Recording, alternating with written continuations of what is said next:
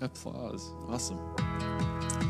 Yeah, what an awesome privilege it is to have multiple people share and to hear from different people, because it's important. My voice gets a little old, right? And sometimes we communicate and share things differently. What I love about this, that even though it's very much just our experience, I think there's a lot of relatable things here. And so our hope and our goal is that you would take away something and be able to look back at the year, whatever it brought, like highs and lows, that we'd be able to see what God has been doing. I love declaring that not everything is good, but God works all things for our good. And so the challenge for us as believers is to ask that question and to hear and to respond, okay, God, where are you in this season?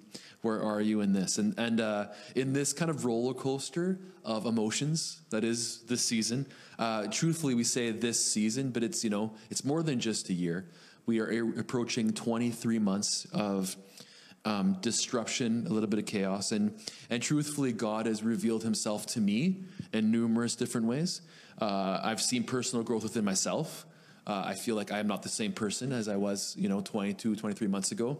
And I'm really thankful for that. But also within my family, watching it in my kids' lives and stuff. It's cool. There's been lots of good.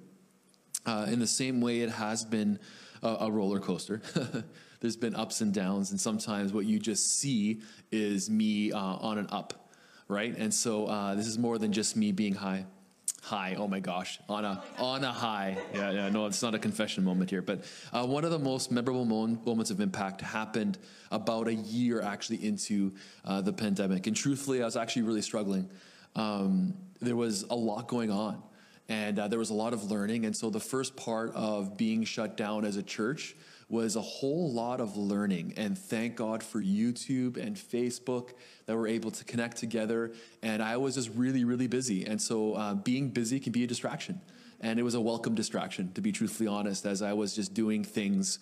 And then all of a sudden, some of those things just didn't need to be done anymore because we got things going. And it was in that pause that, I don't know, I was just really, really struggling. And that feeling that I was feeling was, even though I was doing a lot, that I was never enough for everybody, that I wasn't meeting everyone's expectations, that I was letting someone down no matter where I turned. And I was falling short of my own expectations, the expectations of this job, the expectations of others. And it was just a lot of, balancing between, I don't know if anyone's done this whole line of really positivity and hope. I'm a pretty positive person.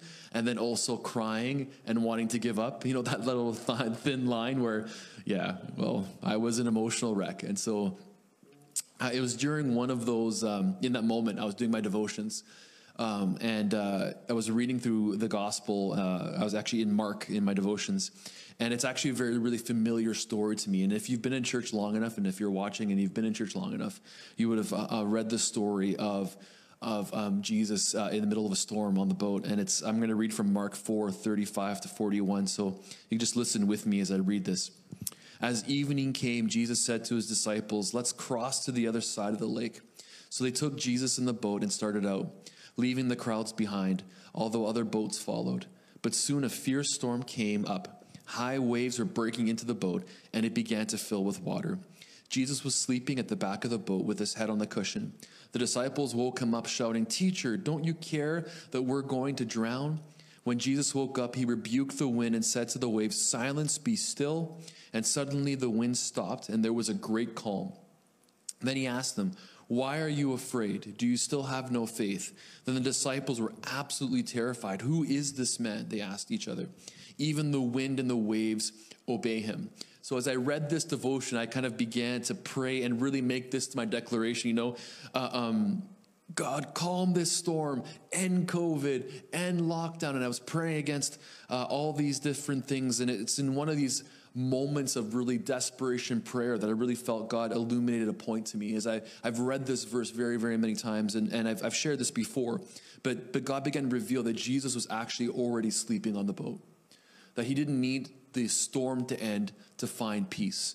And that even though that Jesus is the calmer of the storms and has the power to break things under control, peace is not determined by my circumstances. Peace is what I can walk into because of Jesus Christ. And so If there is a word that describes God's character in this season, it is peace. He is the peace giver. He is the peace bringer. And see, my perspective began to change when I saw that differently. I've kind of said it lots that we don't need to change our circumstances to feel joy and to see and to experience God's goodness. In fact, when we constantly try to change our situations, we notice that, that those things don't come from that peace actually comes from God. And so my prayers and my declarations began to change. They changed to, God, you are my peace. I am enough in you. And it even transitioned to thankfulness. I'm just, look at all you've provided. It's amazing how here we are. Katie and I were talking about it as we walked down here. About 5 years ago, this snowstorm would have shut down church. Yet because of what's available online, people are still able to participate. And nothing surprises God. Nothing surprises him at all. But most importantly, I think my anxiety and that feeling of that I'm not good enough really revealed that my focus was off. I was focused on COVID. I was focused on masks. I was focused on vaccines. And all these different controversies and things. And it dominated my thoughts. It dominated my conversations. Instead, my focus needs to be on Jesus and the gospel of salvation, healing and deliverance. It was in this season that I wrote this song. It's called Only You. And part of the chorus reads, it's you, only you have the power to save. That's my new declaration. And peace is now the mantle that I wear because it's only about Jesus. He can take care of the storms. So I'm going to invite my wife up to take over. I don't know about following that. You made me first. Amen. So good. Hi. So if it looks like I'm kind of reading it, it's because I kind of am, because I'm like, oh my gosh, I don't know how to say what I want to say without like babbling and stuff. So I kind of wrote it out. I'm one of those people. But for me, God is provider. And I added one because I like breaking the rules a tiny bit. Not a lot, but just a bit. And I wrote a whisper, and you're going to figure out why in a second. Am I standing still? There we go. Sandwiched in between a few of the most memorable, impactful, faith-building stories of Elijah's life in the Bible is the one that best reflected who God has been to me during this past year. On the one side, in 1 Kings 18, we see that Elijah has just repaired the altar of the Lord, and God has shown his amazing power in front of all the people of Israel and the almost 1,000 false prophets in the area. On the other side, in 1 Kings 19 to 2 Kings 2, 2 Kings 2, we see Elijah passing on the mantle of his ministry to Elisha and then disappearing in a whirlwind into heaven, accompanied by a chariot of fire. You can't beat some of these experiences he had. My spirit goes, wow. But in the middle of these amazing accounts of his life, we see him sitting down under a tree, a solitary tree, it says, feeling done. In 1 Kings 19, we can read about this conversation he has with the Lord. And I'm not going to recount the whole thing, but I told you where it was, so you can go in and look it up. But in verses 5 to 6, it says, "Then he lay down and slept under the broom tree. But as he was sleeping, an angel touched him and told him, 'Get up and eat.' He looked around, and there beside his head," I don't know why this is just a long season, "there beside his head was some bread baked on hot stones and a jar of water. So he ate and drank and lay down again. He was then fed again after he rested, and then he continued on his journey." There are a few things that I really love about this moment in Elijah's life and his relationship with the Lord. God wants to talk to us like a friend, and we can come to him in any season of our life. Elijah needed a nap. He needed physical food and water, and he needed to know that God was on his side and would rescue him. He was scared. The word that kept coming to mind when I was thinking about this conversation between God and Elijah is intimate. God wants to talk with us. A couple of times he asks Elijah, "What are you doing here, Elijah?" That exact sentence. And listens as Elijah pours out his heart. I like it when God speaks back, and it's a memorable couple of verses, also found in 1 Kings 19, verses 11 and 12. God says, "Go out and stand before me on the mountain." And as Elijah stood there, the Lord passed by, and a mighty windstorm hit the mountain. It was such a terrible blast that the rocks were torn loose, but the Lord was not in the wind. After the wind, there was an earthquake, but the Lord was not in the earthquake. And after the earthquake, there was a fire, but the Lord was not in the fire. And after the fire, there was the sound of a gentle whisper. God had shown himself in big, mighty ways before in Elijah's life, and he would again. It's not like God had never been in the fire. He actually literally was in the fire for Elijah in his life, but this time it was just for Elijah and was found in a gentle whisper, personal and intimate. Along with hearing us, God miraculously provides what we need. In this case, food and water that sustained Elijah for 40 days.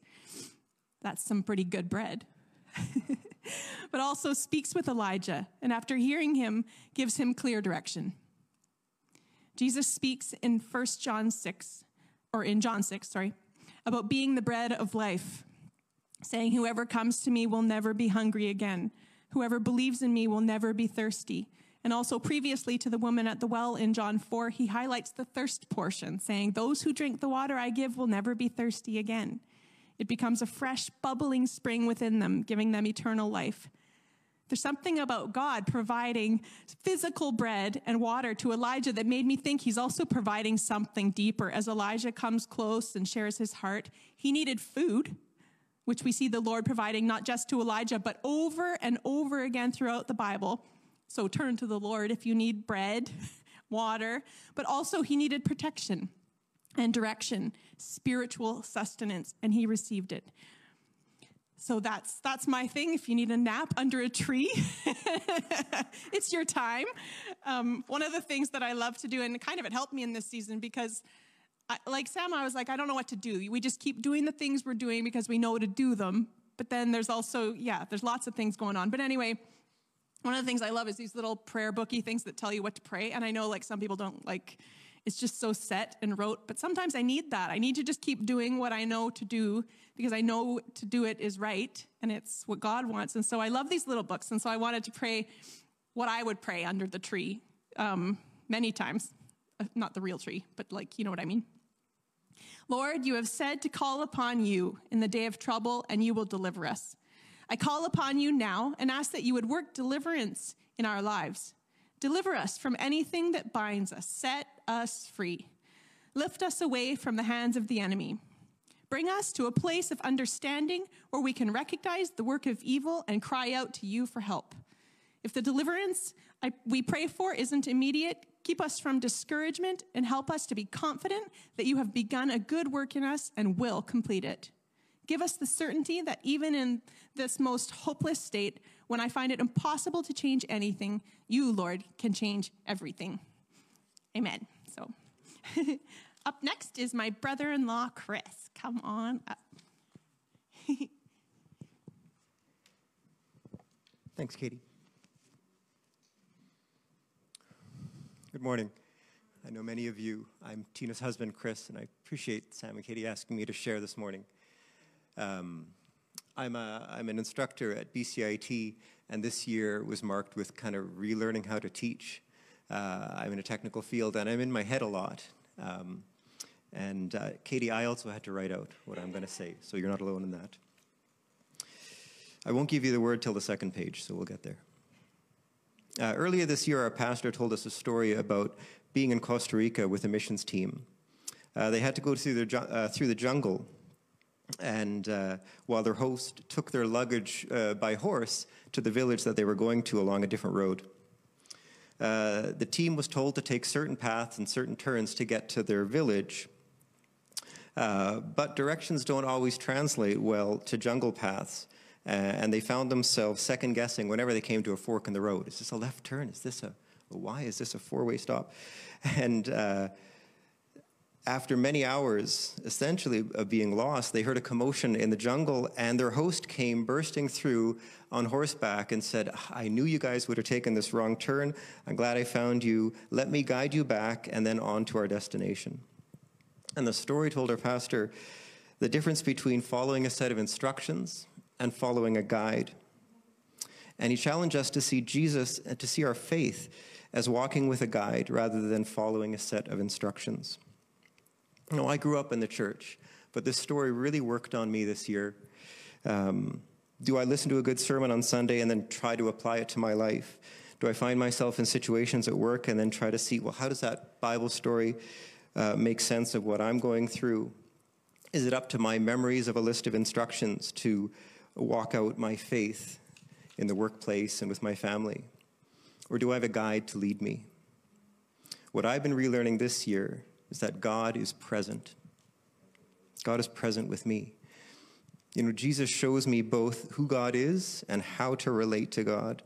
So when I'm frustrated with a coworker, it's not just me trying to figure out a Christian response, but it's me asking, Dad, I'm frustrated with my coworker. And if I open myself up to it, I find perspective, priorities, and wisdom. I think that's what Paul meant by choosing to believe, or choosing to live in the Spirit. It's choosing to believe that God is in it with me and asking for his wisdom, his ideas, his instructions, and acting accordingly. What's been driving this home largely for me this year is through this year, we've been praying with some dear friends of ours, and they live on the other side of the country, but we will Skype or Zoom or whatever technology happens to work that week and chat and pray. And when we share, we pray and we ask if anyone has anything from God to share with each other. And through much practice and trust, we get a word or a picture or even tongues and interpretation. And it reminds me that God is always speaking. Every time we come together, there's a picture, there's a word, and it reminds me God is always speaking. And he knows what I need. God is present. You know, that's been emphasized for me a lot this Christmas season. God comes to us as a baby, grows up, models for us how to be led by what the Father wants. And as he leaves, he says it's for our own good, and he sends his Spirit to live inside of us. Our whole story is of God coming closer and closer to us, and now is in us and wants to speak to us and in our situation. God is present. I think next is Tina, and I'm looking forward to hearing what she has to say. Thank you.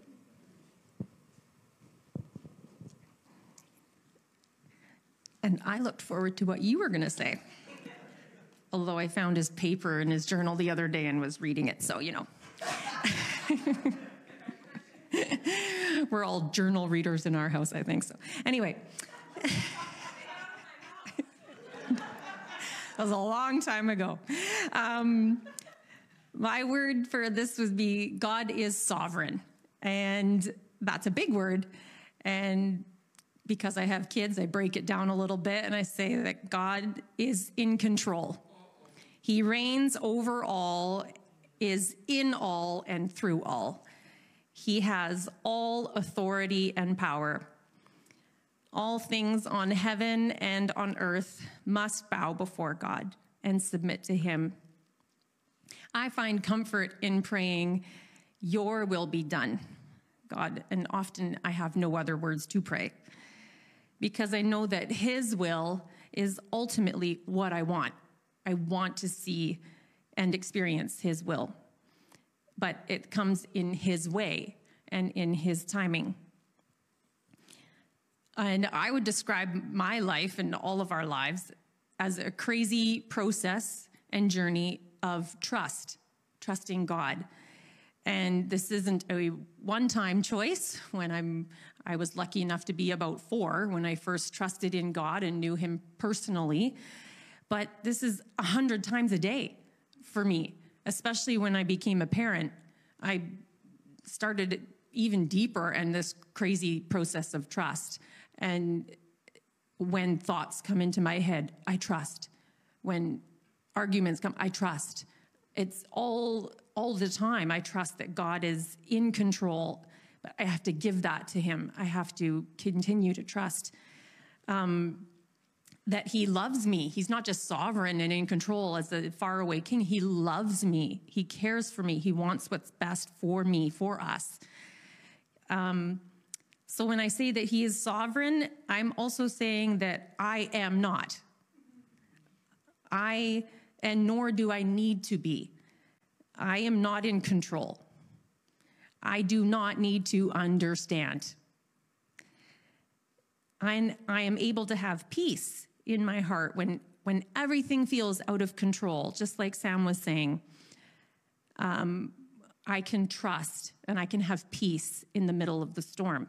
And I trust God to care for me and to work things for his good in my life. And as I thought about how God being sovereign affects me the most, I thought about prayer. And there's a story about Mother Teresa. Maybe many of you have heard of it before. And she is talking or being interviewed by a news reporter about prayer. And the reporter asked her, "What do you say during your prayers?" And she answered, "I listen." And the reporter then said, "Well, then what does God say?" And she smiled and said, "He listens." And I feel like that's forming more and more in my life, that I'm silent. I'm trusting. Psalm 62, verse 5, it says, "Let all that I am wait quietly before God. My hope is in him." And finally, a verse that I got, instilled in me in Sunday school, Proverbs 3, 5, and 6. "Trust in the Lord with all your heart. Lean not on your own understanding." I do not need to understand. "In all your ways, acknowledge him. He is your guide. He's with you, and he will direct your path through the jungle." So isn't that nice? I kind of tie them all together, bring them all, except Katie's. He's your provider. He is the gentle whisper. So that's it.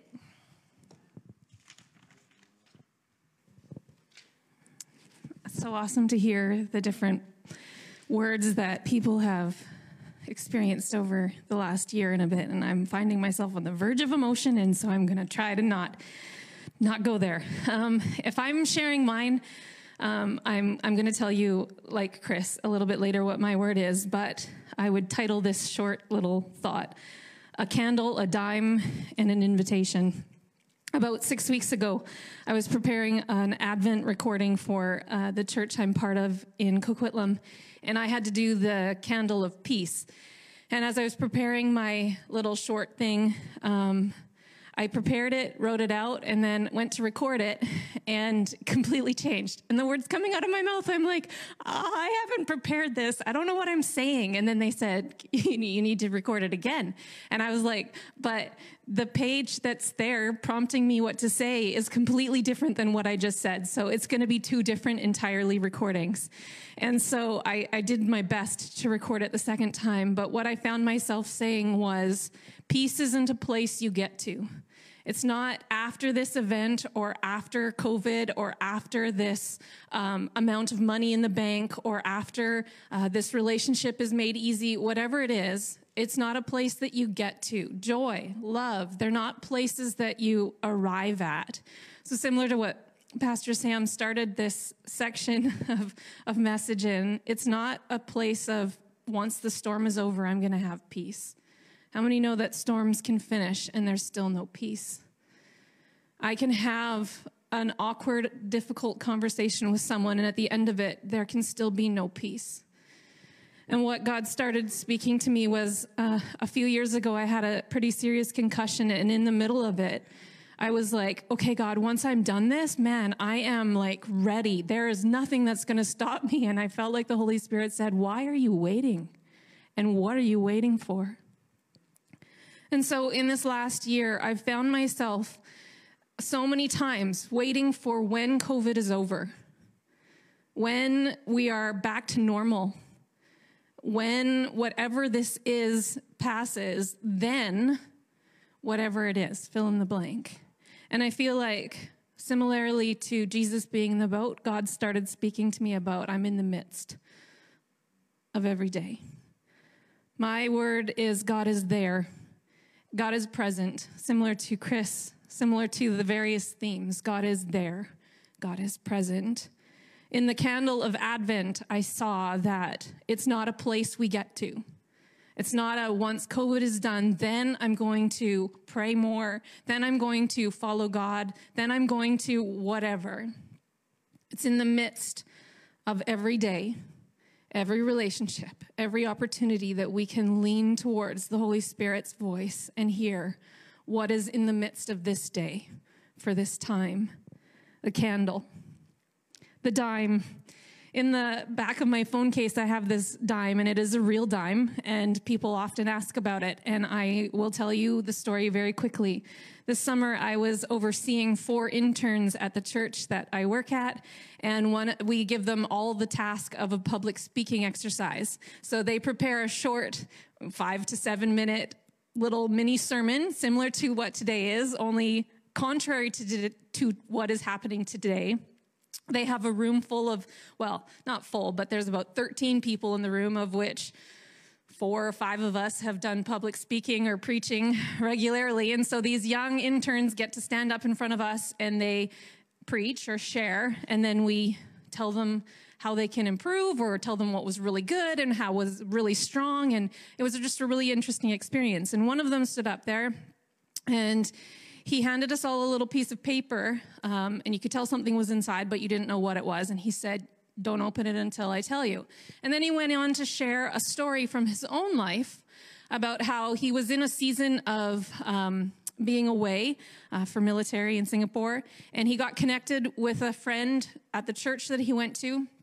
And when he was leaving that time of ministry, time of experience, and coming back to Canada, his friend had given him this little piece of paper, and inside it said the 2 words for church, koinonia plus ecclesia equals church. And then he preached a little message on the fact that sometimes we bank on the fact that church is gathering. It's just the gathering of people on Sunday mornings, and that has really taken a hit during COVID. It's, when can we gather? When can we get back to our usual rhythms of gathering? When can we be in the same place at the same time? And he said, but church is 2 things. It's the gathering, yes, but it's also the koinonia, and that's the Greek word for fellowship. And fellowship can happen when gathering can't. And so when we opened the piece of paper, there was a little coin in it, and it was a dime for me.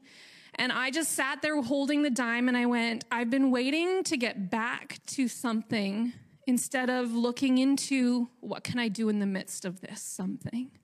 Who are the people that I can connect with? And I was in a new place of ministry, a new community of people, and I looked around and I went, this is new, and these are new people, and I'm not sure I want them to see me. I'm not sure I got the energy to connect or reconnect. And then even in my long-established relationships, how many know that you can get to a place in long-established relationships where you can look at someone and say, I don't know that I know you in the deep ways. I think I've missed something. I've missed an element of connection. I don't know what your passions and interests are right now. And I felt like the Holy Spirit said, in the midst of all that's going on, you can choose connection with people. It might not look like what it looks like. It might not look like what it looked like. But there is risk and reward in letting connection happen again or in new ways. So a candle, a dime, and an invitation. We're going to take a moment of song at the end of this service to allow you to consider what, if you were tasked with this, what is your God is, ... What is your reflection of God's presence and purpose and personhood in 2021?